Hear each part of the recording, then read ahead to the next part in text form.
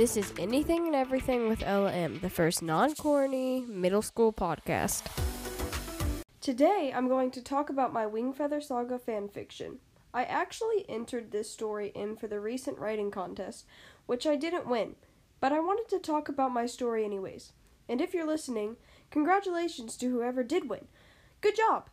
There were tons of entries and they picked you. Now, let's get started. Just kidding. Shoutouts first. First, another shout out to Mr. Mario Jose, who says, "So good. Hey, I love your podcast, and would like you to do more Keeper of the Lost Cities." Thank you, Mr. Mario Jose. More Keeper content coming soon. Next, a shout out to a person whose nickname was a bunch of letters. They said, "This is my favorite. Best podcast ever. I try to listen to this all the time. Keep doing this."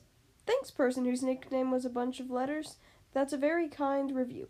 Lastly, a shout out to Alexander Starr, who said, "Are you on Team Keef? If so, I am too. Anyway, can you please shout out to me? My name is Alex." Here's your shout out, Alex. Thanks for the review. And yes, I am on Team Keef. But I have nothing against people who are on Team Fitz, because I know some very nice people on Team Fitz. Shout out to my friend Charlie Grace.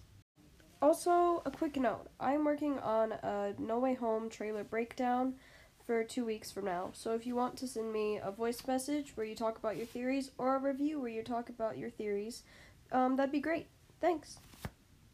Now for real, on with the show.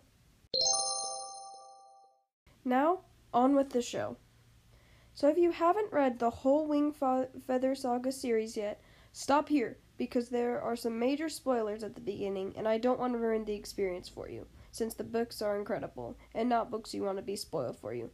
My friend got them spoiled for her, and she was crushed, so don't say I didn't warn you. If you have read the whole series, please listen on as I tell you the story of Lilia and the Dragon, an original Wingfeather Saga story written by me, Ella M. Lilia and the Dragon.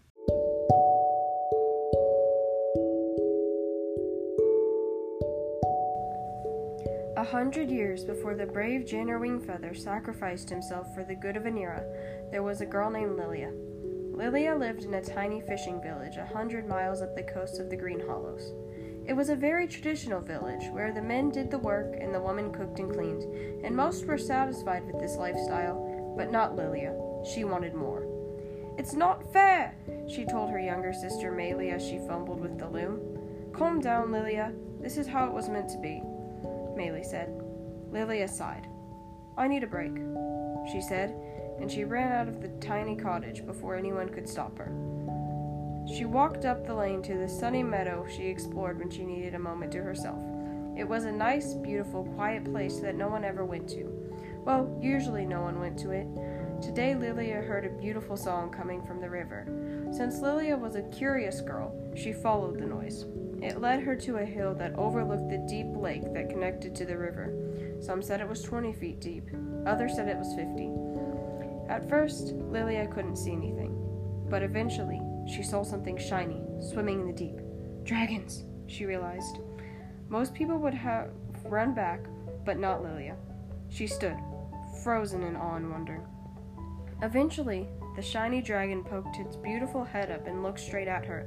Lilia gasped. Would it hurt her? No. It was just as curious as she was. She waved, then cringed. The dragon wouldn't respond. She was going crazy. Even as she thought this, she heard a voice in her head. A girl's voice. "Help me," the voice said. "Did you just talk?" Lilia whispered, her voice barely audible. The dragon nodded. "Help me," the voice in Lilia's head said again. "I was taken. I need to get home." "But I'm just a girl." "Yes, but you're strong. I need someone like you if I ever want to see my family again." Lilia sighed. "What can I do?" she asked. "Come back tomorrow with a rope, a tarp, and a fishing boat. I'll tell you what to do from there," the dragon instructed. "Wait, what's your name?" Lilia asked. The dragon thought for a minute. "Echo. My name is Echo." Even though Lilia made her way inside as quietly as possible, her mother still caught her in the act. After a very long lecture about accountability, Lilia walked over to her best friend Mary Ann's house. Marianne and Lilia were opposites in almost every way. Marianne followed the rules to a T. Marianne did well in school and never ditched. She was good at keeping secrets, though, and Lilia definitely needed someone to talk about this dragon. "What's up?" Marianne asked when she opened the door. "Mom and Magdalene are at the market now, so you can tell me." "I found a dragon. I'm helping it escape tomorrow," Lilia explained. Marianne stared.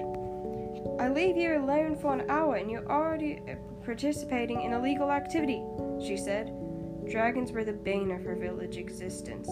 They stole fish right from the fishermen's nests. "Technically, it's not illegal," Lilia pointed out.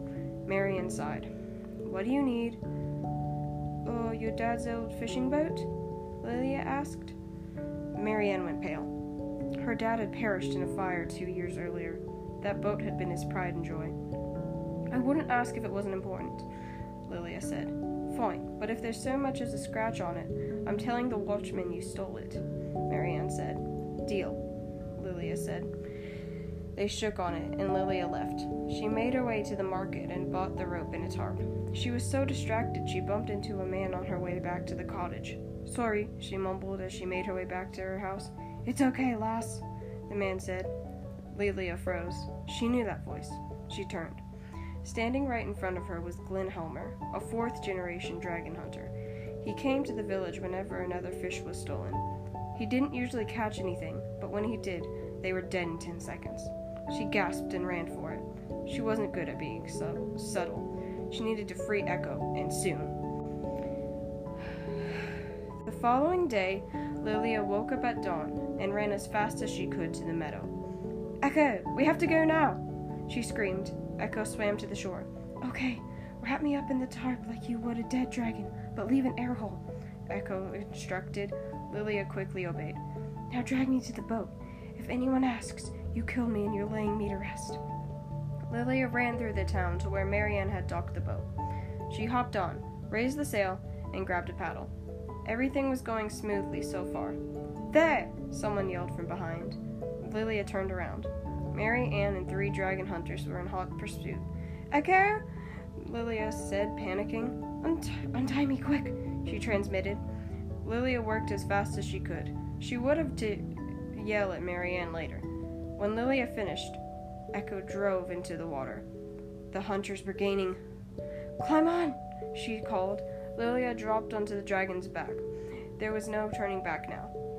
Screen historians never figured out if this mixed-up story where the Helmers passed down from generation to generation was fact or fiction. However, King Kalmar of Anira, the grandson of Poto Helmer, still tells this story to any Aniran child who will listen. Some swear they've seen the girl who disappeared from the small village of Dracatin riding on the backs of dragons into the sunset.